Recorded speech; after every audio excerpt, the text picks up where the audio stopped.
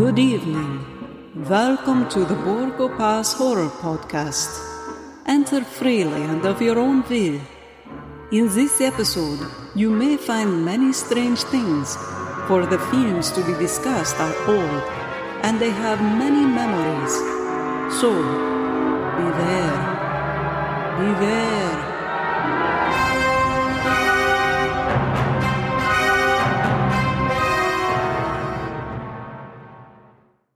Greetings, guys. Welcome back to the Borgo Pass Horror Podcast. As always, from Boston, this is Scott. And from a dungeon in LA, this is Jim. And speaking of dungeons, we've got kind of a scary one, a little strange one for you, in a major way, I would have to say. We'll get into it. 1932's Murders in the Rue Morgue, of course, based on I'll say loosely based, very loosely based on the short story. But probably the most faithful to the original text of any of the three Universal films, though, right? That is true. They sometimes steal the name, but other than that, they go off on its own little. Yeah, I mean, way more than the Raven.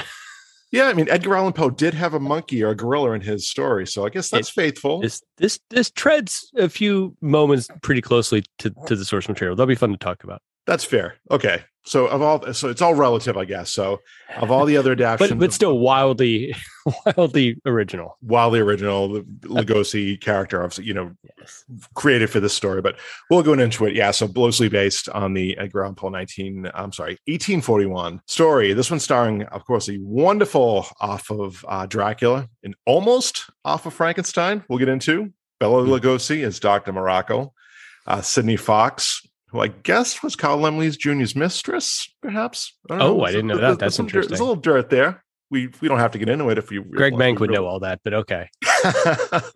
Unless we want to. It's kind of a sordid story, but I hear Miss Fox and Laemmle Jr. did have a little thing going on. Okay, Laemmle Jr., not Laemmle Sr. Okay, that's better. That was absolutely Junior. Absolutely Junior. We'll make that clear. They're both 20-somethings and okay. Hot and heavy, and that's a little creepy. Meaning the father, if that was Laemmle Sr. But anywho, as Camille, Leon Ames as Pierre Dupin, and this one directed by Robert Florey, and we'll get into it. And we have to mention, I guess, Kyle Freund too, who is another one hot off of Dracula as the cinematographer. So I would love to talk about Frankenstein. I mean, we got into it a little bit with the podcast, and anybody that would like to, hear a little bit more about it, certainly go back and listen to Jim and I's our episode on Frankenstein 31. But let's talk about Frankenstein, because I think that's the origin story of this film, right? This film is it's a bit of a consolation prize to Robert Florey, and also, I guess, to Bela Lugosi. That excuse me, Florey had been attached to do Frankenstein, having come off of doing he talk about a guy with range. He directed The Coconuts with the Marx Brothers. The Marx Brothers first filmed, movie after all their vaudeville stuff and stuff. So be able to go from that to Frankenstein to the range of the guy. I mean, the guy, he was a huge talent. And we've speculated on this. Like you look at Rue Morgue and you look at the art direction, you look at the stylization of it. And it's very, very stylized. It's very inspired by German Expressionism. You can see it in so many of the aspects of the film. And there's also this heightened dramatic performance kind of thing going on, very stage-like that. You can look at this and kind of imagine what Florey's Frankenstein would have been like. And you can also kind of see the studio going, this is a relatively smaller budget film. Frankenstein was going to be a very large production.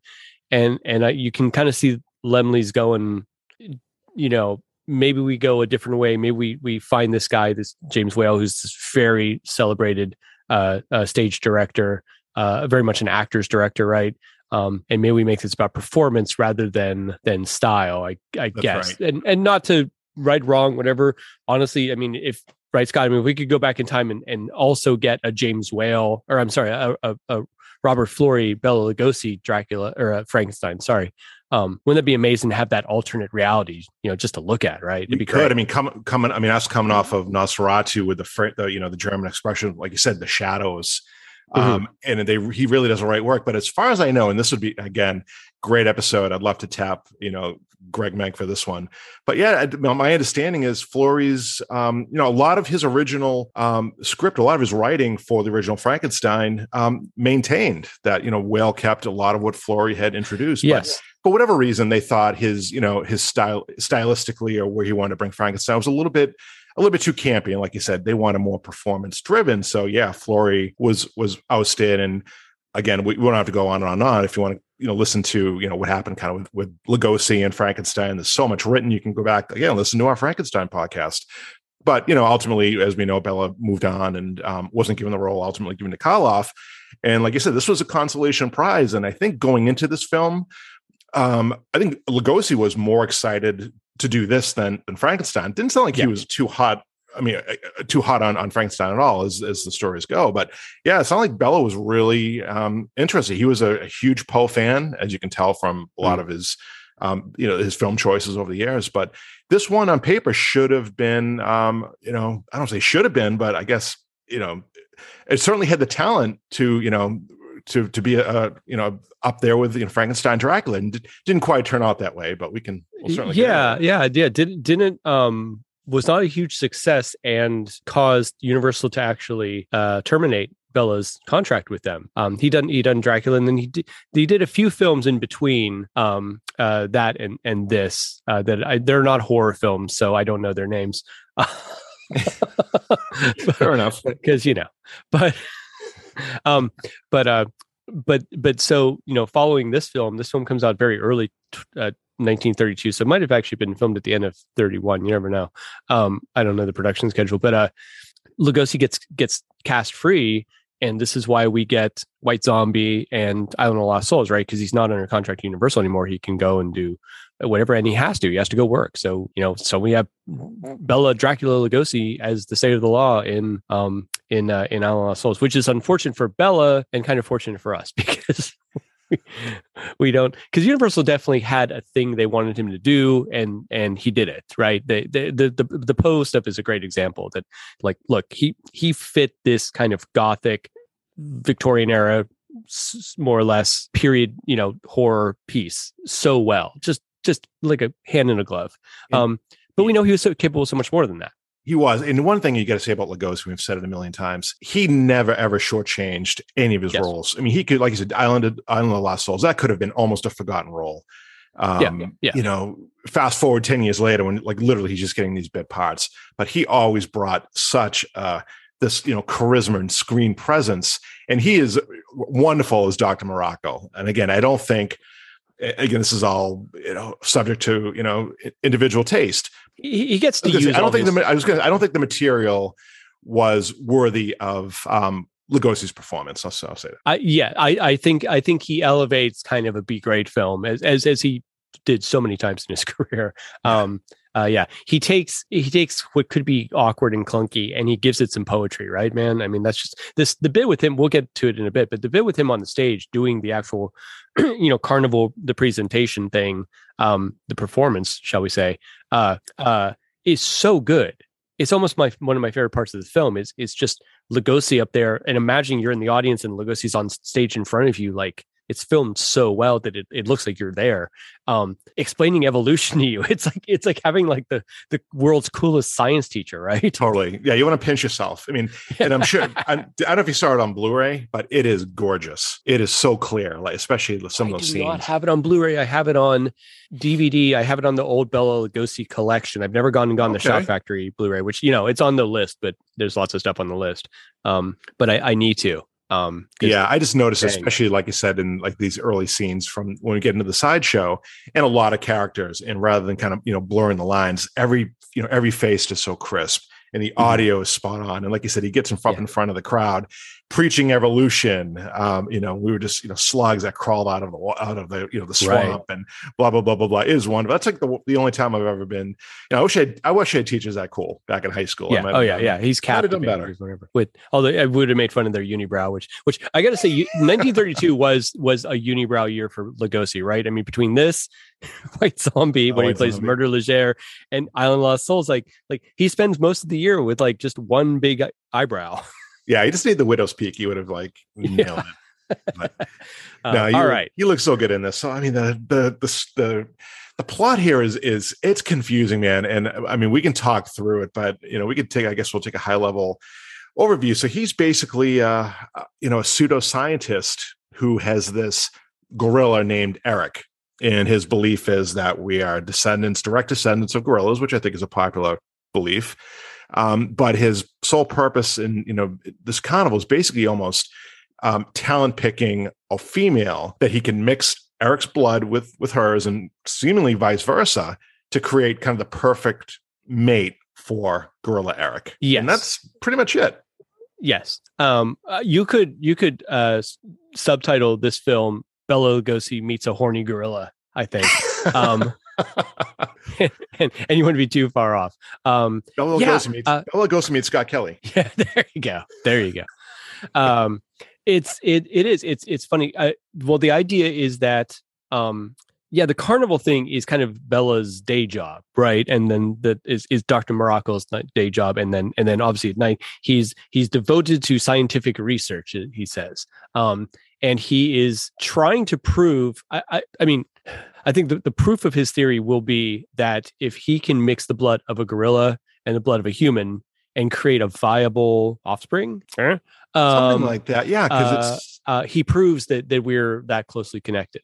Which I don't think is right.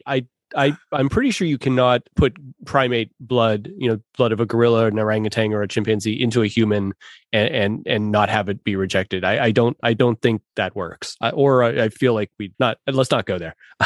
No, right, exactly. But yeah, so he's and it's some of these deaths happen off screen, but we come to find out that he's had a lot of failed attempts at injecting women, young ladies, with Eric's monkey blood. And they die. So he's constantly working his way through this. Yes. Right. He's constantly on the lookout. And, again, the scene opens up. It's wonderful. Paris, 1945, in the sideshow. And, Morocco's in his tent and he's, ready to talk about evolution. And he is so upfront with the crowd. He's basically like, I'm not here to like entertain you. I'm basically here to collect your money, and all this money's going to research. Yeah. And he says, if you want to see like dancing bears or whatever other silliness, I'll give you your money back. You go somewhere else. Right. He's just unabashedly like just taking their money for his research. Yeah. So it's like you're going to the carnival and you accidentally end up having a school lesson, which, you could see, that's not what I paid for. But it's funny. The carnival scene itself is great. It's a big scene. It might be the most expensive scene in the film. I think it's a big crowd scene, and there's all this art direction. There's belly dance women that are really neat. There's a bunch of there's some Native Americans dancing, and in my research, one of them is do you remember Iron Eyes Cody? I do. Scott, you remember in the ads about by the time Scott and I were coming around, Iron Eyes Cody was really old, and he was in these ads that were really popular in magazines and stuff about like littering, right, in the environment. And it's him just crying, right? Yeah, mid 80s. He seemed to have kind of a renewal in his career. But yeah, you saw him every place, even some movies. Dare I say, I think there was a Ernest Goes to Camp he was in. And I think so. Yeah. The man was not actually Native American. He was married to a Native American, but he was actually from Italy and had Sicilian heritage. So there's some unfortunate cultural stereotyping going on here in the beginning and scenes and stuff. But where they're but this is what, again, this is like before like National Geographic TV and stuff. This is what, or even the magazine, this is how people experience other cultures is they would go to someplace, a festival or a world fair or something. And you'd have examples of like, this is how people live in Tahiti. This is how people, and whether or not they were accurate or not, like, right. Well, they were billed as the American Apache Indians, but they're the savages. They're not even remotely human. They're almost like Eric the chimpanzee. They're and there's even two guys who make this reference that like, oh, Apaches would be a good name for our riverfront criminals, and that is what the French would call them. That was a nickname the French had for these kind of thugs that lived in the bad parts of town. They called them Apaches, and you see it actually in the scripts of Grand Guignol plays and stuff of the period. So I think that's like a little nod to like, oh, maybe this is how that name crossed the ocean. Anyway, so Pierre and Camille are on a date here at the fair with his friend Paul and Paul's significant other whose name I don't know. But they decided to go in and see this Eric, the thing. And there's this huge, it's great. Like the art direction is there's a huge painting of a gorilla on the outside of the tent to go see Eric and see Lugosi. And you literally have to pass between the legs of Eric to get into the tent. It's not really right through his loins. I mean, it's very, it's in your face, but you have to look for it. It's great. It's Follick without being Follick, of course, right? You have Camille, who's going to be the future love interest of Eric, who has to literally pass through by his genitals, by the painted genitals of this horny Eric. But it's wonderful. And then you get to the stage, and then here's Lugosi on the stage, and she's like, "Oh, what a strange looking man! Do you understand his accent?" No, and he's up there on stage, and his so Lugosi's character's name is Dr. Miracle, which it took me like 20 years to realize it's Dr. Miracle, right? It's just pronounced differently. It seems like every character pronounces it just a little bit different. Yeah, like right. It's Miracle, but I call it Miracle, and it's like Han Solo. Everyone says it differently. Gotta save Han Solo, right? But and he's got this assistant named Janos, who's played by Noble Johnson. We saw Noble Johnson in The Mummy just recently when we were doing that one. And Noble Johnson's, he's in a wig and he's in some elaborate makeup. He's kind of in whiteface, really. It's a weird thing they're doing with Noble. And I want to talk about Noble just for a second. When we did Mummy, and I didn't have the reference in front of me, so he's an African American actor. He's a milestone actor. He started in silent films, and he actually had his own production company. He had the Lincoln Motion Picture Group, which made there were such a thing as race films at the time. So there'd be films with all African American actors. A lot of times these films were very, very stereotypical and very insulting to people. But Noble Johnson actually made enough money that he started his own production company, and he made these films for Black audiences that did not have these insulting stereotypes. I've never seen one. They're silent films. I've never seen one, but I'd like to check it out. So he's kind of an important deal, and he ends up, it's just a supporting character, but he's a great henchman. He's like in this, he's like Lugosi's Igor, right? He looks great. I mean, almost like, a little bit Hunchback Notre Dame. He, some stills, he almost looked like Boris Karloff from like The Raven, just something not quite right with the face, and it's really cool makeup. But like you said, it's great, like Fritz or Igor to Miracle's character. He never gets a really good close up, and I wish he did. And that might be supposedly. So this film's about 61 minutes long, and supposedly like 20 some minutes or something were cut. And I don't feel like they've been found or restored or anything. So it's unfortunate that I think there was more of this movie, more going on that were lost even before its release. I feel like my version was a little bit longer, and I know, doing my research for this, so some of the cut scenes were the belly dances, which obviously you saw. Mm-hmm. Some of the death scenes, the stabbing of the woman and tying her up onto, kind of the restraints. Right. But I think originally this was like almost a 2-hour movie cut down to like 60 whatever minutes because of the censors. Yeah, but I feel like the Blu-ray was a little bit longer than I'd have to look, but I feel like it was a good maybe 80, 90 minutes. Okay, I'm going to check it out. Maybe I'm watching an abbreviated version. This would be great. So Miracle's doing his stage bit, and he reveals Eric, the ape man, which is okay. And so I'm going to talk about, and I'm surprised, Scott, this guy hasn't come up before on the podcast, but because we actually saw him already. So there was a guy from the Philippines named Charles Gamora. Charles was his Americanized name. Came over as a teenager to America. He was an artist. He got hired as an extra, I think, on the Chaney Hunchback of Notre Dame. Someone realized he could draw, and they said, if you can draw, you can sculpt. And suddenly Charlie Gamora is a special effects artist working in films. And he works on The Unholy Three with Lon Chaney. He works with the Marx Brothers, whatever. He's 5'4", so he's kind of short, and he's a makeup artist, and he's kind of apparently like a really physical guy. So he becomes all these apes we see, not all of them, but a lot of the apes you see in this period. It's Charlie Gamora in the outfit, and it's an outfit he made. So Charlie Gamora plays when except for these close-ups we have of a real ape. Sometimes in Murders of the Rue Morgue, it's a guy named Charlie Gamora, dressed in a costume that he created and doing apparently a lot of his own stunts. Scott, we saw him in Island of Lost Souls.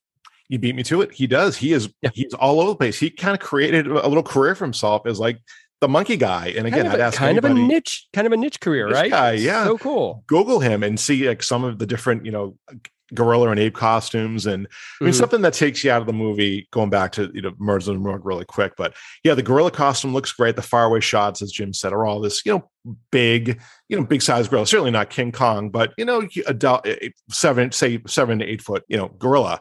And then the close-up shots are clearly like this little orangutan. And then the faraway shots is giant monkey. And then the close-up shots are like, boop, boop, yeah, he doesn't quite match. That is true. And I don't know where they got those close-ups, if they went to a zoo or what.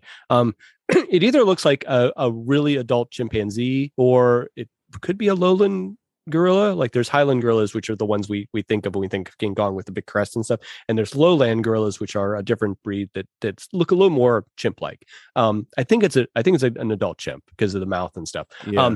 He's a lot more cute than he is threatening, right? Well, I know that they had a lot of reshoots after the movie was, I guess at the end of first production, and a lot of the reshoots were these monkey scenes, the close-ups, and and towards the end of the movie, that rooftop scene, which we'll get to, a lot of that was reshot, not in the original. I'll say not in the original script, but shot not at length or not as much detail. Which interesting. Yeah. Is it possible maybe there were a lot of close-ups of Charlie in the mask and everything, and someone said, maybe we insert a real one or something to sell it a little better. Who knows? I hope so. We're speculating. But Charlie is great in this film. There's a book out that I actually want to check out. It's called Charlie Gomorrah Uncredited. And I think his daughter had something to do with its publication and stuff, but I'd like to check it out because the guy had a really great career. Nice. And Scott and I both love our monkey movies. So Oh, absolutely. Keep it in the family. So Morocco, this is gonna be a 3-hour podcast at this rate.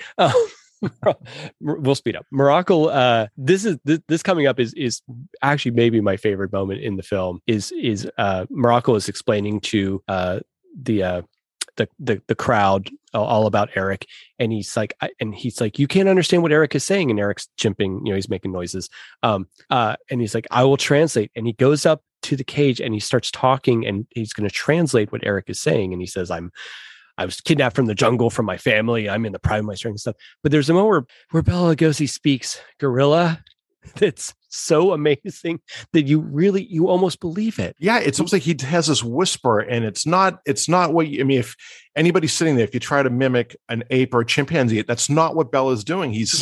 It's like this other language, like this Star Wars it's alien language, right? It's like he figured out a language that is a in between language between English or whatever he would be speaking and the girl. It's astounding, and I really have a feeling that no one scripted or directed him how to do it. I feel like this is a Lugosi thing, right? And he does it a couple of other times in the movie, but he kind of gets up close and does this this dialogue and then translates. So he listens back. Eric responds back in monkey talk.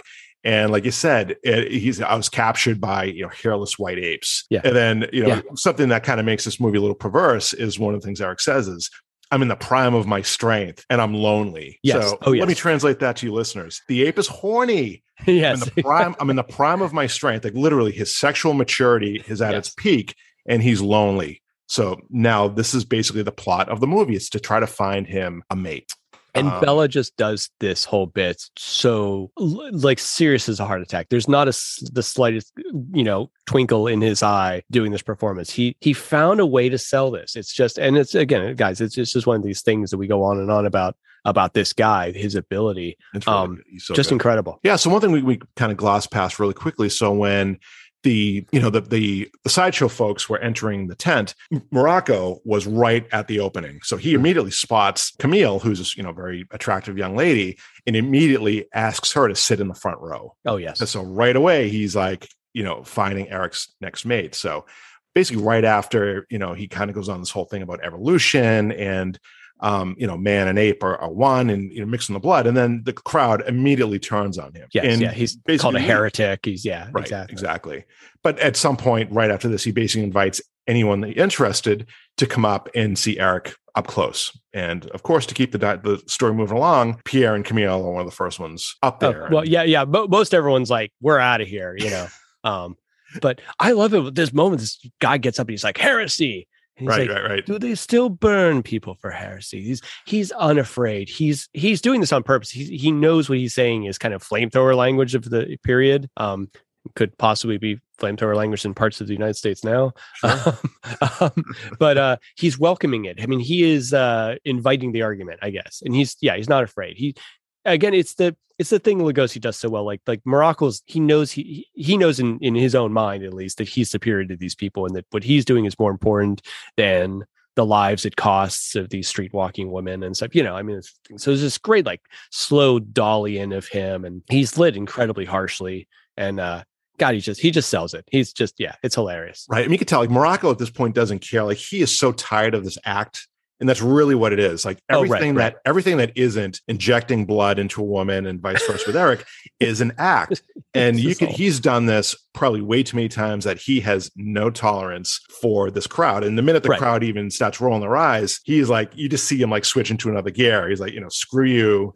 I'm smarter than all you. I'm stealing your money. F off. Yeah, this is a means to an end. That's all it is to him. Right. And it works because, I mean, everyone gets up and leaves. Even Pierre and Camille's friends want to kind of go, but Pierre's like, no, let's go. So Pierre is he's a medical student, which I don't think in the period, like we think medical student, we think like he goes to college and he hasn't gotten his degree yet, but it's 1845. So I don't think you really get a degree yet. I think he's still, I think medical student translates to he's his own type of medical researcher. Right. It's a little gray. He's kind of a medical. It's not researcher. Like he's like studying for a test or something. He's actually studying medicine in that he's studying, actual science. Right. It's almost like Henry Frankenstein's like kind of doing his own thing. Right. But at the same time, he's kind of like a junior detective, which we kind of find out. Which is interesting. And we find out he is interested in all these women that are being found in the river and whatnot all around Paris. But it's really good writing because it makes sense. Like why is he interested as opposed to everyone else not? He sees a hint of that Mirakle might be onto something, right? Do I dare say he might be the first Batman? Was that too? A little bit. And come on, doctor, scientist, detective. Come on, exactly. Yeah, I buy it. He's played by Leon Ames, who had a long career all the way up into the 80s and stuff in TV shows and everything. I think he's in Dallas and stuff. I mean, he goes on for a while. And hated this movie. He did? Oh, wow. I didn't know that. Hated this movie. Yeah, there was some interview with him back in like the 80s. And he's like, sometimes, I guess when they started, replaying this Murders of Rue Morgue on TV, and he'd see it come on or a commercial, and he would say, this is here just to haunt me. Like he had no love for this film. He's got a beginning of his career, and I get it. Ironically, I will say that Pierre, Scott, we always joke about this like useless protagonist in these movies. I would say Pierre's a really good protagonist. So Eric eats Camille's hat, and Mirakle offers to replace it, and he says, "Just tell me where you live," and whatever. And Pierre's onto him right away. He's like, she's not telling you where she is. Right. Like, absolutely. Yeah. He's the thing. Yeah. He is like, he's a protagonist, but he's not like a chauvinist. Yeah. Like Dracula's daughter. Like the guy was just such an ass. Like this guy is like respectful of his woman, but at the same time, he's protective. But he's the protagonist. Like, but he's also he recognizes a latent threat right away. He's not Jonathan Harker wandering around like vampires. What's going on? There's a bat here. How'd that get in here? He's not clueless at all. And he does hunt down Mirakle. He at the end of the spoilers at the end, he figures out where he's taken Camille. He just can't get the police to understand what he's onto. He's a really good detective, and he does chase them up onto the roof and stuff. He's very heroic. So for once we really do get a really good, like, as opposed this and like Mysterious Island, right? We get like pretty good heroes. Yeah, no, it's true. Yeah, no, he is a really interesting character in this movie. And and as Jim had mentioned, the ape, that just basically they need a way to tie Mirakle in to Camille. So what better way than to have Eric basically destroy her bonnet? Camille gets too close to the bars. Eric reaches out, grabs the bonnet, and Morocco wants to replace it. And of course, Pierre and of course, Pierre tries to get it back, and Eric starts strangling him. So Eric is not interested in the competition, right? No.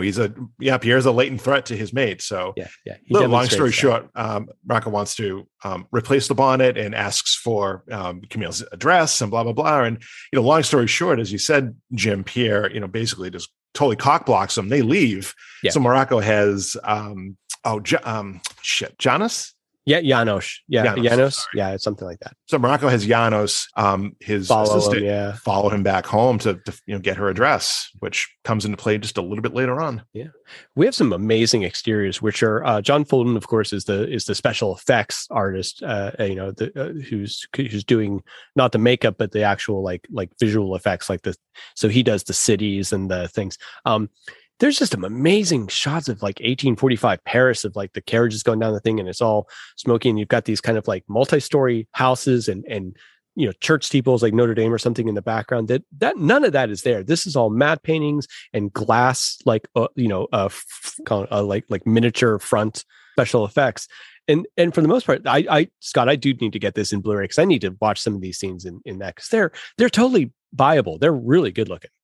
It's pretty. I mean, it reminded me a little bit of Nosferatu. Again, we coming off of wonderful films that we love, like Dracula 31. Yeah. And they're very, 2D, a little bit, suffocating and stuffy. This isn't this. This is another, feels like a really open, real world film. Yes. Yeah. No, it doesn't feel like it's on a soundstage at all. It's great. Not at all. I love Lugosi rolling around in a carriage and with the gorilla in the back. There's a moment where it rolls away and the gorilla's arm is like hanging out the window of the thing. So there's a moment where there's a guy just rolling around in a carriage with the gorilla in the back. His big hairy arm just rolling around Paris, and it's oh my god! Giving Charlie Gomorrah a ride. Oh my god! I started dying. I forgot that was in there when I'm watching for this podcast. I started dying. Yeah. So you can see Leon Ames looking back on this and going like, "Oh my god!" But like again, this is Lugosi embracing what is really preposterous, but taking it so seriously that you take it seriously, that you buy it, and that's his art. He's just a total pro. Yeah. I mean, you mentioned Lugosi rolling around a carriage, so we're getting to a scene now that was cut pretty badly with the censors, and this is we're getting to it with the prostitute. Yes. So there's a prostitute on the streets. We're in foggy London. Who knows how we'll call it midnight. Well, Paris, right? I'm sorry, London. Jesus. Yeah, that's okay. Foggy Paris, midnight, very very dark, and there are two men. I don't know if they're fighting over the same prostitute. Something's going on. One is the pimp and a John, who knows? Yeah, that's how I took it. Yeah. Yeah. There's two men having a knife fight and a prostitute's looking on, and they basically kill each other. And Morocco rolls up, and this took me right, back to like Dracula's daughter, that, we have this cold, prostitute and, being offered the warmth of a carriage. Right. I mean, obviously it's before Dracula's daughter, but I'm sure that was, partly lifted from this film. So Morocco offers his prostitute, the warmth and protection of his carriage. And let's say, unlike Dracula's daughter, she did not want to go. No, he really kind of takes her against her will. I think this Pierre thing here is from, I think we saw it in Phantom of the Opera in the Chaney version, where this takes place right on the banks of the Seine, supposedly. Yeah, it's really foggy. I think they filmed it foggy, and then I think they superimposed some fog on top of it, because there's kind of a graying of the texture of the thing. And I think because it's like the fog's blowing a million miles an hour, but no one's clothes are blowing that much. It's interesting, but wow, something's really going on. It's also very Jack the Ripper-y, right? I mean, he's basically kind of being a Jack the Ripper. He's going after these prostitutes and killing them. So it's got this very thing. He takes her back. So the prostitute is played by someone. Her name's Arlene Francis, and yeah, she had a really long career. She was in Harvey with Jimmy Stewart. She was in The Thrill of It All and stuff. She's also in maybe my favorite titled movie of all time with Orson Welles, Too Much Johnson. But yeah, she has a big career. So yeah, she's brought back to, Morocco gets her, leads her to a carriage and brings her back and basically crucifies her, right? I mean, he kind of ties her to this giant X cross thing for his experiments. And his experiments are, he basically, he takes a scalpel and I think he kind of cuts off a bit of her arm, like a little tissue with the from the wound later on that we see, it looks like he takes off like the top couple layers of skin and gets the blood and stuff to examine, and as in the hopes that he's going to have a possible match for Eric. It's like I don't know if you still have to do this in the old days when you got married, you had to go get a blood test, right? So I think it's to prove you weren't cousins, or that, you know, supposedly that your pairing would I guess the idea was it might keep you from having a kid with issues or something. I don't really know. Or to prove you are cousins, depending on part of the country you're in, because that might be what you're looking for, actually. That may be. Does this bring you like to like Black Cat? That same scene is, and it's nasty, and you can see why. And this is pre Hays Code, but you know, a few short years later, you can see why the censors really sliced and diced some of these parts. I mean, she's like, as you said, Jim, tied to this board and just being, you know, injected and cut and just cut at. Yeah. He's just like slicing her. He's not, you know, not giving her any aesthetic or something like that. His lab sort of area, I guess the idea is it's in this condemned building, is where Morocco set up his thing, and it's right by the river. So when he's done with the ladies, he can open up this trapdoor beneath them and they kind of drop down into the river. And that's where, you know, as the story goes on, we start realizing they're being found floating in the river. And this is where maybe you can help me explain. So, prostitute tied to the board. So he's injecting blood. He's already taken blood out of her because he's analyzing her blood. So basically, long story short, she dies because her body isn't going to accept the blood of Eric. Yes. But the whole time frame, I'm not sure exactly. So when she was brought into this room and tied down, her blood was, I guess she was injected with Eric's blood, and then she had blood taken out, and that's when he determined it wasn't going to work. But then she dies. Like when he realizes her blood, as he calls it, your blood is rotten because of sin, and your beauty is a lie, everything. She's still alive. So my guess is he injects her with Eric's blood, then takes a sample out, realizes it's bad, and then within 10 seconds she's dead. She dies of the things he's done to her. Yeah, I'll buy that. I don't know. It's pretty unclear like what his actual scientific process is, but the it's not really subtext. It's just what they can't say out loud at the time. The idea is that she has syphilis, and because she's a prostitute, that's why he says her blood's rotten. Right. He says this is the cost of your sin or whatever. Right. It's that she's got a sexually transmitted disease, which syphilis was in 1845 in a city like Paris. Syphilis was very, very common, and it usually was transmitted through sexual interaction with women of the night, I guess is how they're credited in this. Sure. But she does die. She's really beautiful in this. I mean, not to say that when she's tied up, she's all beautiful, but she really looks great. She's very elegant. Yeah. Absolutely. Yeah. But yeah, just, it's so, just his disrespect for human life or even human death or human remains. Like the minute she passes on, he looks at Giannis and just says, be rid of her, get rid of her. There's a beat before that though, where he gets down on his hands and knees and he kind of prays. It's really weird. It's an interesting, there's this amazing still where there's this woman and she is basically crucified on a cross. It's a X cross, but hey, and there's Morocco kneeling in front of her like a saint. I mean, there's this there's no way this is an accident. I think Florey is sort of trying to say some stuff here. It's really an interesting moment and stuff, and it's lit beautifully. Again, it's Florey, just a visual master. Wow. But then, he's like, all right, we're done. Dump her. Yeah, it's true. I mean, there is something purposely done by Florey because there were a number of crucifixes throughout the movie. Yes, that absolutely have. I mean, you think of like Bride of Frankenstein and the Hermits, right? Hermit's house, and that crucifix is definitely lit towards the end of this. And same with this movie here. Like there are crucifixes in the room that are absolutely overlit. In Camille's room. Yeah. You're definitely supposed to be like noticing that crucifix in Camille's room. That's for sure. Some great bits where he cuts her free, and then this trap door opens and he just dumps her in the river, and you hear the splash and stuff, and it just slow dolly out, and we see Lugosi Lugosi there's not a lot of actors, and I run into this too, like actors who can just stand there and not do anything and still be interesting. And Lugosi just we track out and he's just staring at where he just dumped the girl into the river, this hole in the floor, and we know what he's thinking. It's really amazing. It's just a great shot. Like, wow. Yeah. No, he says to his assistant, get rid of it. Not her, not, get rid of the woman, get rid of whoever, get rid of it. It's just a piece of material that he doesn't need anymore.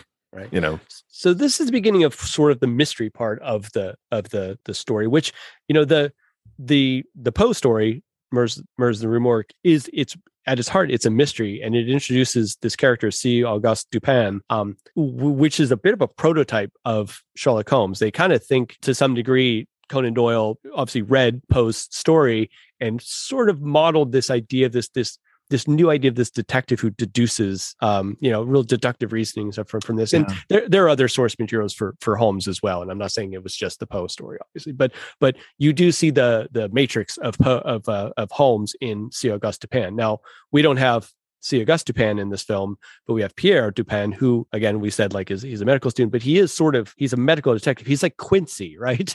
He is, yeah. He's make a reference that only Scott and my generation will get. Yeah, no, exactly.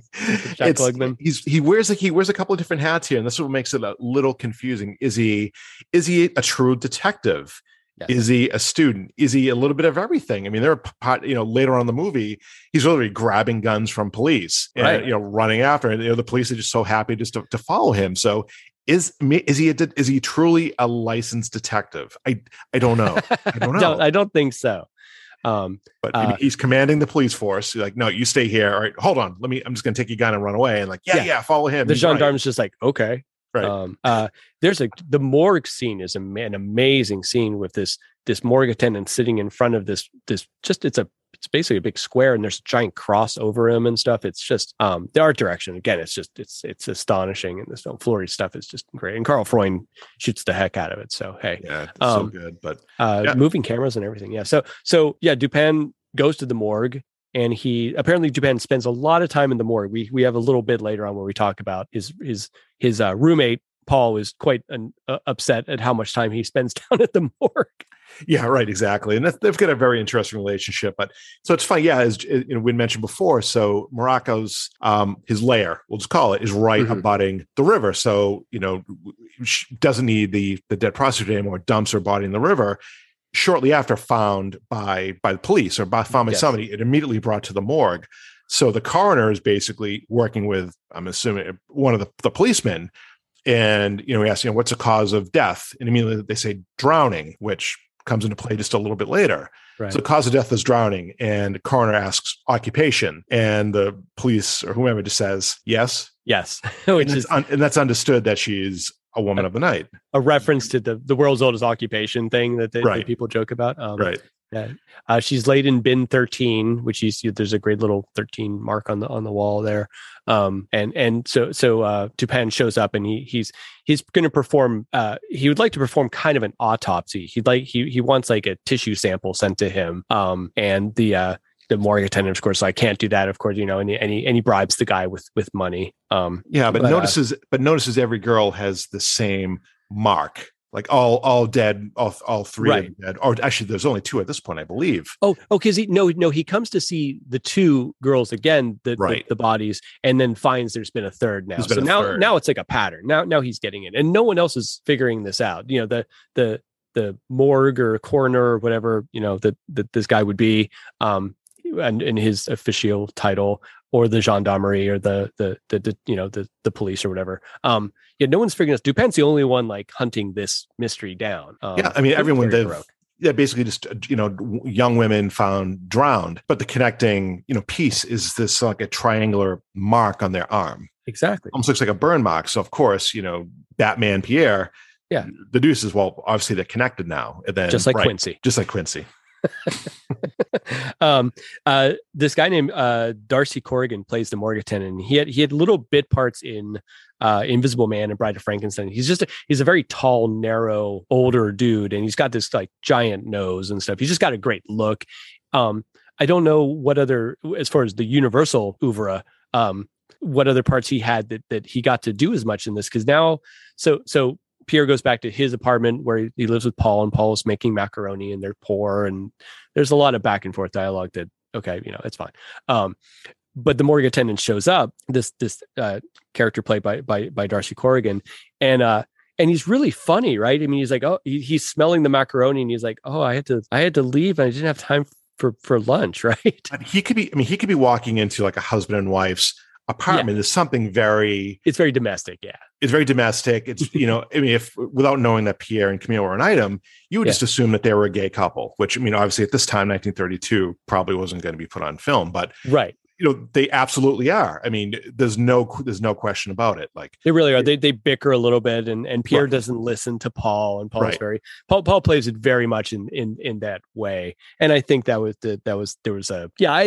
intentional. He's a little feminine. He's like a little feminine. He's the cook, but he's on top of Pierre. You make sure you eat your dinner. Make sure you go to bed on time. He's kind of nagging him a bit. He's like the mom. He's like the wife.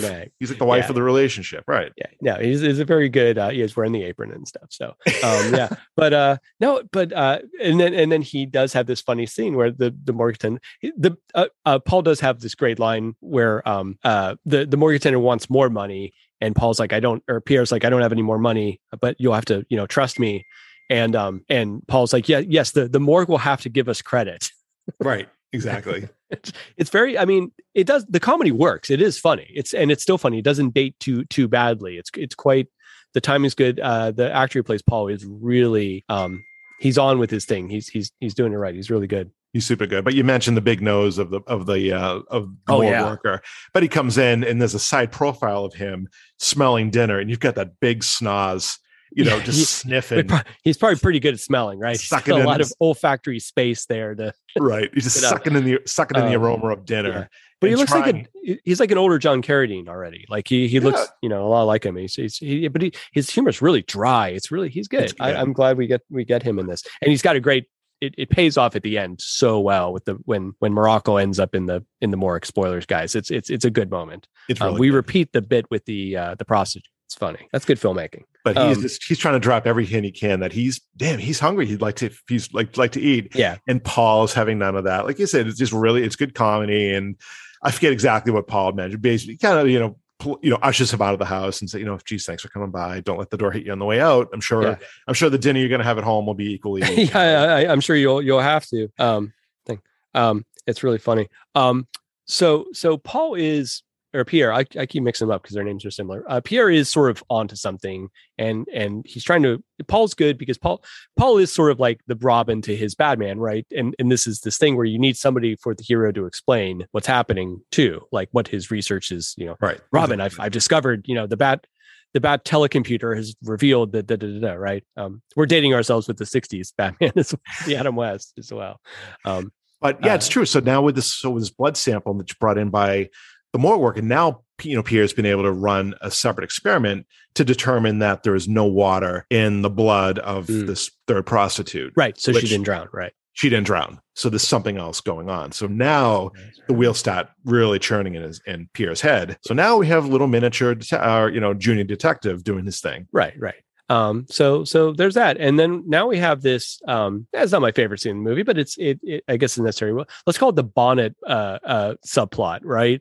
Where Camille discovers that a package has been delivered, and it turns out it is a replacement bonnet for the one that Eric the Ape Man destroyed.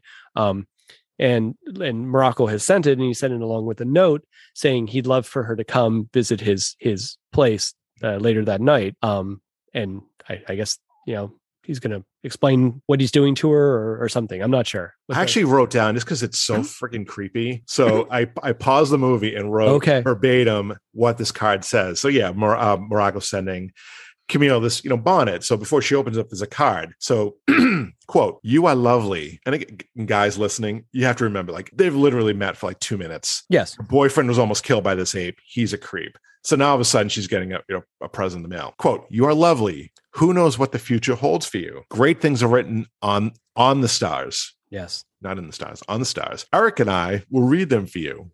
Eric the ape. Okay. "Tonight, the carnival. Come. Admiringly, Dr. Morocco." So I just. And Eric doesn't get to co-sign the card. No, but Eric will read. Well, Eric will read the stars for. Yes, it's interesting. Yeah. There's this implication that Eric, or that in evolving, and you see this in other things, and I always think it's a neat idea, is that in evolving, humans have lost something, right? This some abilities that we had when we were more primitive.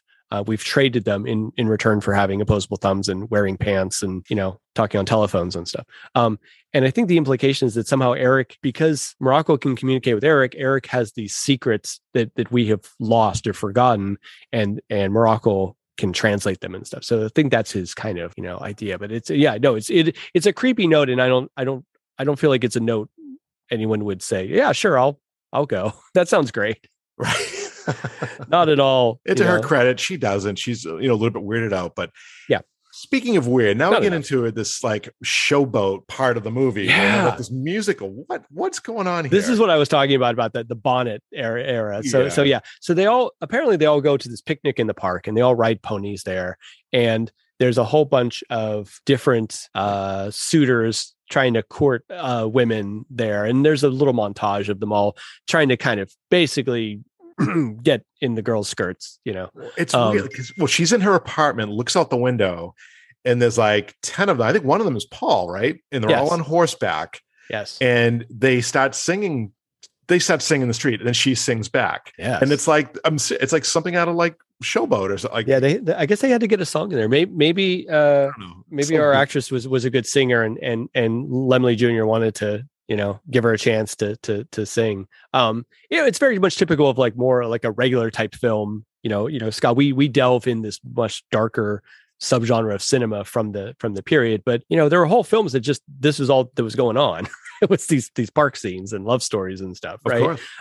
It's a nice repast from the darkness of Morocco's lair and everything, and it does, but it furthers the plot. Where Pierre realizes that he sent her the bonnet. She's bragging about the bonnet, and who sent it to me? And there's a couple funny lines where she's making him guess who sent her the bonnet, and his first guess is Honoré the poet, which I think it's a reference to Balzac. I think it's a joke that she somehow knows Honoré Balzac because he was around at the time, the playwright. And then he says that butterfly collector Moreau. which has to be a reference to Dr. Moreau, right? I think Florey did a really nice job, like with Easter eggs, and thinking back to like Pierre's apartment. If you look on the wall, there's like silhouettes of Edgar Allan Poe. At least one of them. Right. There's Poe drawings literally on the wall. Yeah, on the wall. So he's really cool. Like we'll call like early cinema Easter eggs.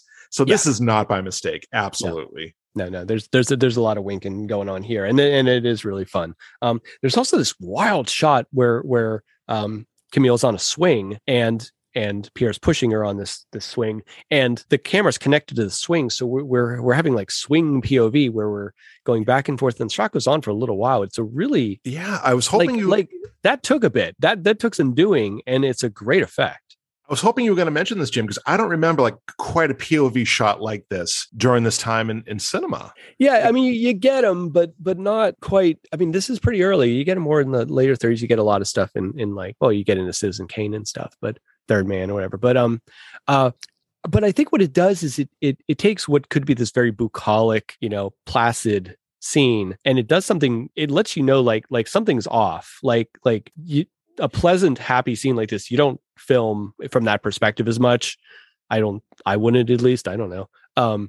And so it clues you in that like something's coming. This is not what it is on the surface of it. It's a great shot. It's a really neat effect.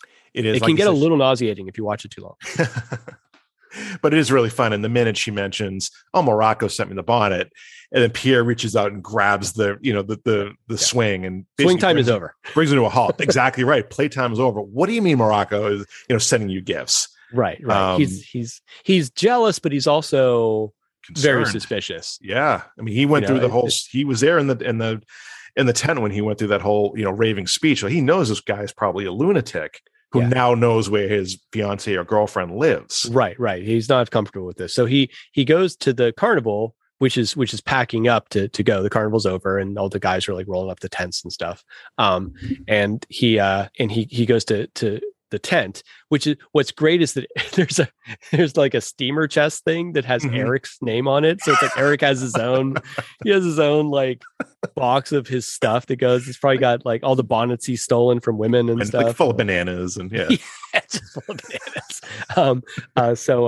So Pierre goes to visit Morocco, and Morocco's sitting there doing his actual work, right? There's no more customers anymore. He's there actually doing his actual research, and he's kind of talking to Eric, and I think Eric's getting on his nerves. Actually, he's like, "Calm down, Eric."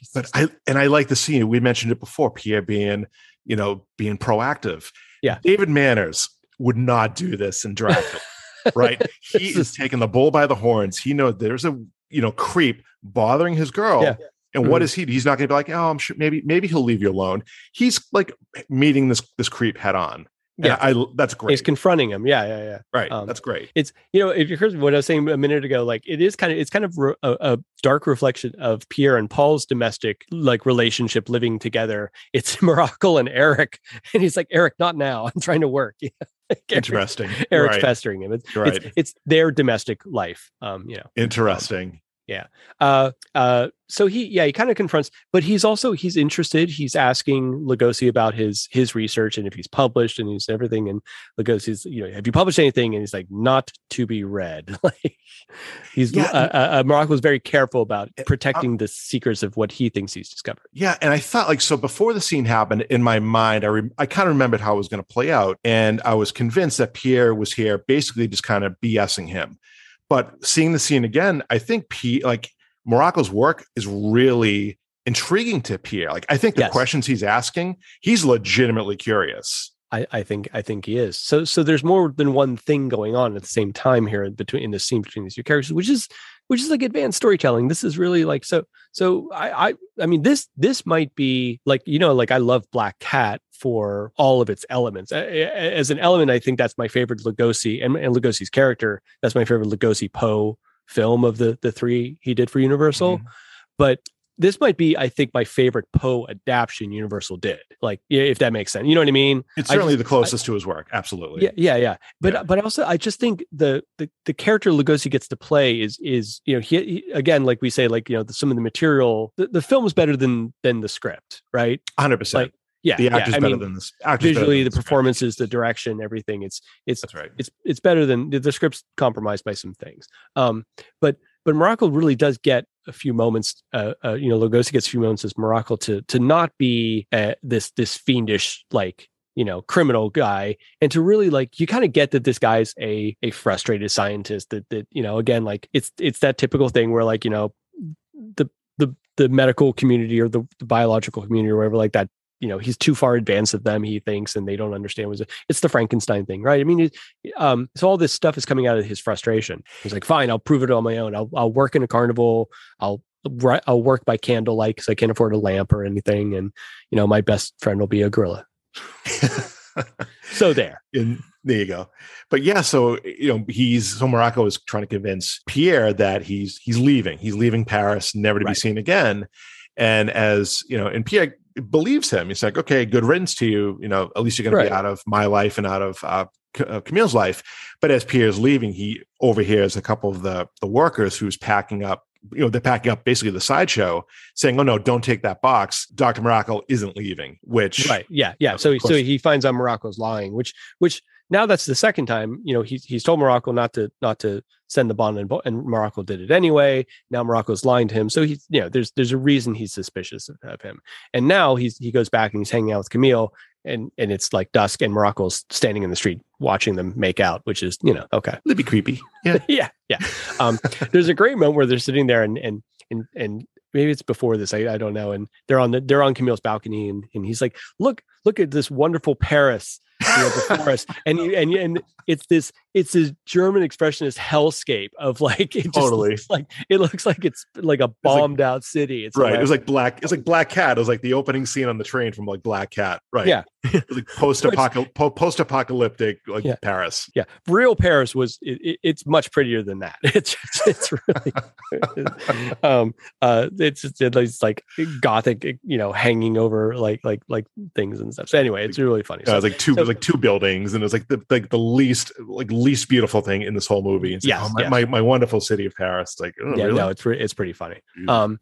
He leaves. He requests Camille lock the door behind her, which I guess she doesn't always lock it, and because he's worried about her, and legitimately so, because as he leaves, here's Morocco staring at her. So here's the part where we get into there's about a 10-minute section of this film that actually is the part where we're talking, like, it cleaves pretty closely to the Edgar Allan Poe story. Yeah, literally right out of the story, and we'll get into it when they start finding the bodies in the chimney. So yeah, basically Morocco knocks on the door, and Camille walks over and says, I forget if she says, "Oh, Pierre," or she's like, "Who is it?" And he says, right. I think she says, "Oh, Pierre?" ? And he said, "Yes." Opens the door, and it's Morocco. Yes, and then which is like so freaking creepy. He's trying to get her to come with them, and right. So it's like, no means no, Morocco, right? Come with me to a cafe. Eric is waiting in the carriage. Eric's waiting in the carriage. But this shows like how far gone this guy is. Like, if he's trying to convince this young woman to come with him to do whatever, to speak to him in a cafe or go back. Don't tell this poor girl there's a gorilla. There's a gorilla waiting for you in the carriage, waiting for us, and the three of us are going to go and have coffee together. Like, the guy is so far gone. We're going to go have a beignet. Yeah, it's like he reminded me of like Dracula. Like he's like, it's almost alien. Like he is so disconnected from humanity. Like he doesn't even know what he's saying. He really doesn't know that everything he's doing is really working against him rather than for him, right? So that, I should say, now we kind of get into the part that's more the thing. So he goes back down. She tells him to go away, locks the door. He goes down, goes out again. Here's the carriage with the gorilla in it, just waiting for him. So and Camille is crossing herself. Again, there's that shot that you were talking about with the crucifix, and she's like praying and stuff. She's a very, very she has a lot of faith as a character. And then Morocco's like, okay. He and Eric are outside, and he's like, "Okay, Eric, here's the plan. You go up the drain pipe." Wow, it's so good. I love it. It's fun. I mean, it's like, not quite King Kong climbing the Empire State Building, but it's Eric climbing up this little apartment building in Paris and enters Camille's room, and she wakes up, hears a noise, wakes up from a sleep, and sees Eric, screams and faints. And that alerts somebody who we had mentioned. So she lives with her mother. Right. Who is equally beautiful and young and whatever. So mom comes in, and there's definitely some kind of a ruckus. So yeah, like you'd mentioned, this is right out of the Poe book, where they find, a woman ultimately dead. So spoiler alert, Eric kills the mom and basically stuffs her body up into a chimney. Up the chimney, yes. And that is in keeping with the thing. Although I will say in the Edgar Allan Poe story, it turns out it's an orangutan, but hey, but it is. I mean, think about like the guy wrote a story about an orangutan who kills people. It's such a crazy. Well, I know. Well, the story, I think I haven't read in a long time, but if memory serves me, the orangutan basically is watching his master shave. I think, right? He's got like a blade, and he's trying to mimic his master with his blade. Yes. And then ultimately turns into like a killing orangutan. He ends up like slashing people, right, with the blade. It's really bloody. He's trying to emulate He's trying to emulate his master with the razor. Yeah. I don't know. I think he died. Does the orangutan die at the end of the book or the story? I'm going to have to reread the story. Because otherwise, he could go on and have a few more adventures. I feel like he did. the knife wielding orangutan, man. It'd be great. Oh my God. Meanwhile, while this is happening, Pierre is back in his apartment / laboratory. And he's figured out the mixture of the cells that have been introduced in the woman's blood that have killed her, and and he figures out it's gorilla blood, and he's like, oh, it's gorilla blood. Wait a minute, gorilla blood. like it takes him just a second, and then he's like, oh shit. He's really good. Like this novice, I know what's happening here. Yeah. But he figures it out. I mean, he does solve the mystery, He's got a cool little book too, with like a blood cell of like a gorilla blood cell, and he's like, Eureka. Yeah. I'm sure it's completely anatomically correct. There's a great Nosferatu moment. We were just talking about Nosferatu where Camille is laying in bed, and you see this shadow of a hand goes over, except instead of Nosferatu's claw hand, it's this furry hand. So good. It's awesome. But there's no way, this comes out. There's no way that's not a nod to Nosferatu. It's great. We talked about the literal long shadow of a film like Nosferatu, and there it is. Of course it is. Awesome. Absolutely. Yeah. So Pierre, I guess, is, Eureka, he's figured it out. So immediately runs to, he starts connecting the dots, right? So gorilla blood, Dr. Morocco, Eric rushes off to Camille's apartment. And by this time, God, there's all sorts of shit going on. So he and the police kind of arrive at the same time. They break down the door and find nobody in this apartment. And this is again another scene that kind of goes back to the book where we have the Italian guy, the German guy, yes, basically being interrogated by the police. Like, well, we heard voices, and the Italian guy is trying to convince the police it was a German voice, and German the Italian voice, and it's a Swedish voice. Blah blah blah blah blah. Right. Everyone thinks they know what language was being spoken, but it's always a language that they don't themselves speak. So it's a good mix of. Because it's the guerrilla language. It's this made up whatever language between Morocco and Eric that they heard. Right. Yeah. So they're all brought before. So they discover the women are missing. There's an inquiry. They get an inspector down there. All this stuff. So it's a great chance for Universal to have like a lot of its like great character actors, in a scene together, and it's a little lighter and funny. If there's a problem I have with the scene, it's that now we're in the third act and it should be really exciting, and the whole movie stops and it has this kind of fan service moment of being true to the Poe story, and it kind of kills the tension. Except I guess it works because look, like Dupin knows what's happening, but he has to wait to be interviewed by this detective guy, and he has to sit through all these other jokers talking. So it's frustrating. And he's like, "We gotta hurry up, right?" Mm-hmm. We just keep saying it, right? The longer we wait, the more chance someone else is going to die. Yes. And then the cop's like, well, how do you know someone's dead? Blah, blah, blah, blah, blah. Right. So ultimately, they kind of start poking around. They open up whatever it was, and they find Camille's mom, dead in the chimney. Yes. And kind of they deduce at some point, actually, so in her hand was gorilla hair. Right. So right. There's a moment where they suspect Dupin and they're going to place him under arrest. Right. And he's like, no, wait, look, it's gorilla hair. And the inspector's like, oh, you're right. Which I don't know how the inspector knows it's gorilla hair, but that's all good. Anyway. Yeah.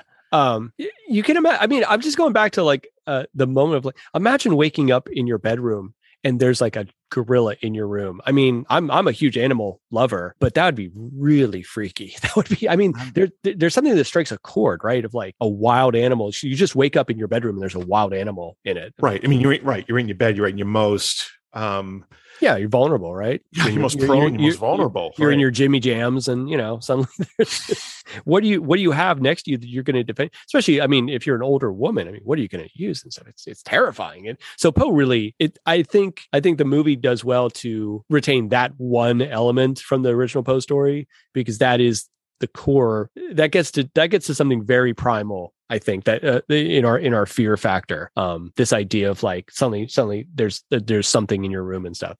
It's great. Definitely a trope that's been repeated many times. Right? Yes. Yeah. Absolutely. From every possible thing to Poltergeist to anything. It's the thing you can't reason with, right? It's like the Terminator or anything. It's like you can't try and like, it's not like a burglar that you could maybe possibly talk to and get away from and stuff. You can't reason with. Exactly. It's like Jaws. Yeah. The horny gorilla, man.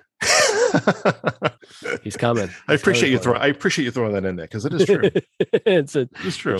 We got to remember that this gorilla is horned up and he wants a mate. You can't reason with a horny gorilla. I didn't write this. I didn't write the script. Don't blame me or Jim. Like we are just repeating what we saw on screen. We're just interpreting. That's right. That's all.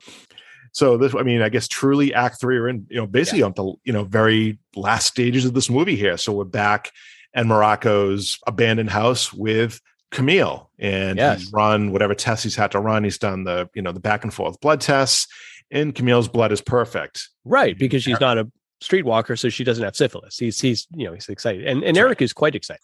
He is extremely excited, sexually frustrated, but very happy. Mm-hmm. This is definitely a pre-code thing, because Sydney Fox laying on this thing and not much, and what she's wearing is pretty thin and transparent, is very like a couple of years later this scene isn't getting shot. At least it might pass the censors, but it's not getting shot. Wow. I totally have a fanboy geek moment, because these shots all over Morocco's place, right from Frankenstein. I love it. It's the obviously the dungeon where the monster's kept.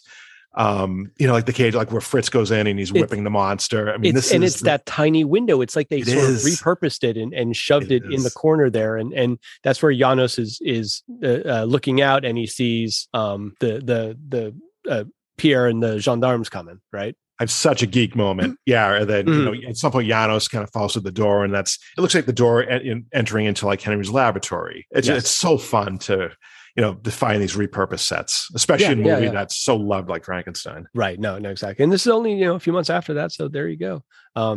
But the setting's great. I like the gendarmes. I like their hats and so, I mean, basically it's like this is happening sort of while Les Miserables is happening. Right. So there's this kind of like, meanwhile over here, right. Exactly. Well, the barricades are happening here. And meanwhile, on the other side, Jean Valjean and everybody are having their adventures and stuff. And meanwhile, there's a horny gorilla. I love it. The ending happens kind of quick where it happens fast, man. Where, Morocco's like, okay, I'm going to let you go, Eric, and you're going to come over here and we're going to do this kind of thing. And there's just this moment where he's like, hang on. Yeah. I think he's taking them out to either take his blood or something. And Eric just kills him like that fast, guys, that fast. It happens before you realize what's happening, and it kind of like and I think, I mean, it's emotionally satisfying. You get it, like so I think what's the idea is that Eric's decided to cut out the middleman, right? Is that it? Like now that Eric knows that right, exactly. Now that Eric knows he has a mate, he doesn't even need Morocco, and he just kills him. Yeah. It's like, what do I need you for now? And you're just the thing in my way. And in his bestial mentality, he's like, well, I'm just gonna. But it's the filmmakers and Florey and everybody, they do a good job of setting it up in that in the beginning when he eats when he steals Camille's hat and Pierre tries to get it back, he attacks Pierre. So there's this idea of like, this is just what Eric does. Is if you're a man in between him and the female he wants, he's going to go for it. And it's like primate behavior. Like, I mean, he would, if there was another gorilla, he'd fight a gorilla, and it just happens so that a human being is much more breakable than a gorilla. So the fight doesn't last long. That's a great way to read it. Yeah. I mean, to me, it would have been maybe nice to have a scene like, because Morocco was never, mean or vicious. Like he wasn't whipping Eric. He wasn't. And again, I'm thinking like going back to Frankenstein, like Fritz with the monster. You're on the monster side when he hangs Fritz, right? This is not a scene where like Morocco is, he doesn't mistreating Eric. Right? Eric is his friend. So it's kind of sad. Like Eric kind of kills his friend, but I think you're right. Yeah, he's standing between him and his mate, and that's just the animal instincts, 20 gorilla instincts. But you also don't even you kind of don't have that moment even in Captive Wild Woman where Evelyn Ankers is there and John Carradine is and there's a moment where with Paula with the gorilla woman where she's just like looks at it and just undoes the lock of the cage. It's like, is it this easy? There's a moment where you are, how do I say this? As the filmmakers, there's a moment where you're ahead of the story and you're like, oh, I know what's going to happen. And then it happens and it's very satisfying. This is just sort of happens out of nowhere, but okay, it's okay. But yeah, now we get, Pierre being uber proactive. So we've got the police at the doorstep of, Morocco's abandoned building. And this is where, Pierre runs and grabs a gun from the cop. And, basically it starts this really cool rooftop scene where everybody, all the human characters are on the ground level. And we've got Eric who in Camille draped over his shoulder, jumping from like rooftop to rooftop. So it's a really neat scene. And again, like I said before, something that wasn't originally shot, but for whatever reason, I think it's because of the success of Frankenstein that, the studio now is really flush with money and went back and wanted to, add, I think it was like $20,000-$30,000 more to the budget. And I think he's seeing it. This is like the rooftop scene, I think, was a lot of the reshooting. That's interesting. Okay. That's an interesting, this is tough stuff. I mean, they have to build all these sets. A lot of the stuff is special effects stuff. It's rear projection or it's a backdrop. And then a lot of it is just stunt stuff. I mean, I believe it's probably Charlie Gamora in an ape costume. It might be a stunt guy in the ape costume because it looks a little different. I'm not sure. But he's carrying a dummy. It's not actually, Sidney Fox. But the dummy has to weigh a certain amount. It's a pretty good dummy. You can kind of see it's a dummy, but it's actually the dummy from Frankenstein. I don't know. Yeah, right. They just put him in a dress. I'm kidding. Recycled. It could be. That's an ongoing joke, by the way, listeners. So yeah, guys. Any dummy, it's always a Frankenstein dummy. It's our drinking game. Do a shot. Mm-hmm. When the dummy shows up, he was typecast. The dummy was typecast in Frankenstein, so he can't get any other roles besides being a dummy. So took so much abuse. Mm-hmm. But he's running along these kind of like roofs of this, these Manson roofs, these Second Empire roofs and stuff, and it's very high up off the ground, and then shimmying along a pipe or a pole. Kind of crazy stuff. I mean, it looks like a zip line, and at one point, yeah, but it's visually very exciting, and it's very dramatic. Great. There's altitude in it. We talk about the verticality of these films and stuff. And, they're high up above, and ironically, kind of it ends up right on the roof, right above the river, where this kind of climactic thing. So you're right. Pierre grabs the gun and he chases him up onto these rooftops as he's carrying Camille away. Yeah, I don't know where he's trying to take Camille. I think it's kind of a King Kong thing, right? I mean, he's just sort of, which would, a year later, King Kong comes out and has an ending that's not entirely different from this one. No, it kind of climbs up for. Not really sure. Yeah. I mean, this instinct tells him, like, if gorilla in the wild goes and hides up in a tree, is that what he's trying to do? I mean, who knows? I mean, if that's the mentality, gorillas don't go in trees, but yeah, okay, sure. I guess, yeah. Yeah.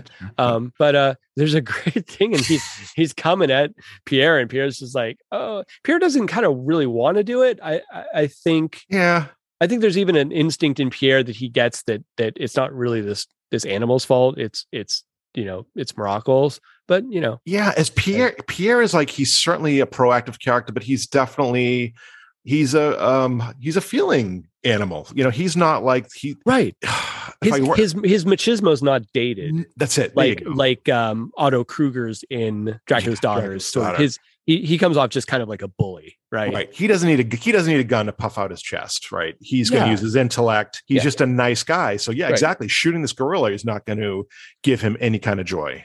Yeah, he doesn't take pleasure in it, but he's doing it to protect his woman, man. There's a great, so this whole final scene with this gorilla, and so Eric drops Camille, and she's holding on to sort of this railing at the edge of the roof for dear life, and her legs are hanging over the side, and Eric does this one last kind of like hands up, like coming at him, and the entire background's a model. It's a little miniature that has been superimposed behind them and stuff. So Fulton really, like, there's another reason I do need to get this on Blu-ray, man. Now that you said that, because I'd really like to see that technique. There's a lot of different techniques being employed in this finale to sell this rooftop fight, and they're all tricky and complicated and sometimes risky, but it's a great scene. It looks great. I mean, there's nothing from this rooftop scene that really takes me out of the movie. No. Nothing like looks really over the top artificial. Like, I am invested in this last scene. There's a guy in a gorilla suit in front of a model. It's just you're like, okay. There's what I love. I mean, nothing's real about it. There's not even the pretense of being real, because and there's nothing real in a movie too. I mean, we're not really watching anybody move in a movie. We're watching 24 still images of somebody taken in sequence, and when they played back, our brain tricks us into thinking we're seeing someone moving, but we're not. It's the whole of film is an illusion, and just it depends on how tricky you want to be with the illusion and how much of it you want to give away, and this film finds a great line of that, I guess, is what I'm trying to say. So yeah, he saves his woman, shoots poor Eric plummets down into river we've seen a million times. And yeah, you mentioned it, earlier, we have kind of this, this send-off scene back in the coroner's office, which is this great coda. Pretty fun. Yeah. Great coda. Yeah. Where again, now the gendarme is like, they're bringing in Morocco's body, and he's like, cause of death. And he's like, a gorilla. They're just thinking it's funny. So everyone, I guess the message is, in the end, everyone ends up on this guy's table, one way or the other. Yeah. Morocco's victims did, and now Morocco did. So it brings closure to it. It's an interesting. It is. It's a lot of fun. I wish Florey, and it's, everything I've read on this film, it sounds like Florey, I mean, he had walked off the set of the movie a couple of times. Like, it seemed like this is not the script that he wanted to film. Interesting. Yeah. Like, this is totally, I think it was the studio meddling and, wanted something that, Florey just didn't want to film. So it would have been, I don't fault Florey for the, and people may love this movie, but I think, to me, it certainly has its faults. And I think, Lugosi, the actors are better than the material. I think Florey's better than this material. I agree. And I mean, I think it's a very successful film on its own, and you just wonder what it could have been. Whatever. The end credits are great, because it does the Frankenstein thing, right? Where the good cast is worth repeating. So cool. And they replay all the names and stuff like that. But yeah, Bela Lugosi getting second billing under Sidney Fox, which is he'd come to, I guess, get used to that, right? Unfortunately, so it does does pay to be Lemley's mistress, maybe. I don't know. I don't know. Literally. Is this the first time we see Lugosi as a mad scientist? I'd have to ask our friend Adele. Universal film, right? Adele, where are you? If you let's answer that. Let's reach out a lifeline. I mean, I feel like if it's not the first, it's a very early prototype of him in talkie films, at least. I'd say so. Being this mad, brilliant scientist who's obsessed with his work to the exclusion of all else, and it leading to his downfall. I mean, he's still playing this in Bride of the Monster, right? With Ed Wood in the 50s. I mean, it's definitely a niche he found that he could fill, and it kept happening quite a lot and stuff like that. So yeah, but it's great. I'm glad we got to talk about. I mean, we're running a little low on Lugosi films, so I'm glad we got to do this one, and I can't wait to do White Zombie coming up. There's another great 32 role of his, one of my favorites, and yeah, just so creepy, and definitely started the whole the zombie movement, Yeah. That's going to be a fun one to do. And just, it's such a pleasure to revisit Lugosi any chance we get. He is just such a pro, a huge reason we're probably even doing this podcast was to just, be able to capture a moment in time with someone like Lugosi. So just a total treat. Certainly better than this, than the script is, but a fun movie nevertheless. Definitely. Glad we got to talk about it. Yeah, man, definitely. It was a lot of fun. All right. Thanks, everybody, for joining the Borgo Pass Horror Podcast. We'll see you online, and we'll talk soon. Next time. Thank you for listening to this episode, but the fun does not stop here. You can follow and interact with the show's hosts and listeners online on Facebook, Instagram, and Twitter. The Borgo Pass Horror Podcast is a presentation of Shadow Camera Film and Entertainment. This episode was edited by Livio Marino. The music was composed by Sean Gould. Opening and closing narration are by me, Kat Herons. Show titles and graphics created by Jim Towns. Thank you for listening, and we'll see you next time on the Borgo Pass Horror Podcast.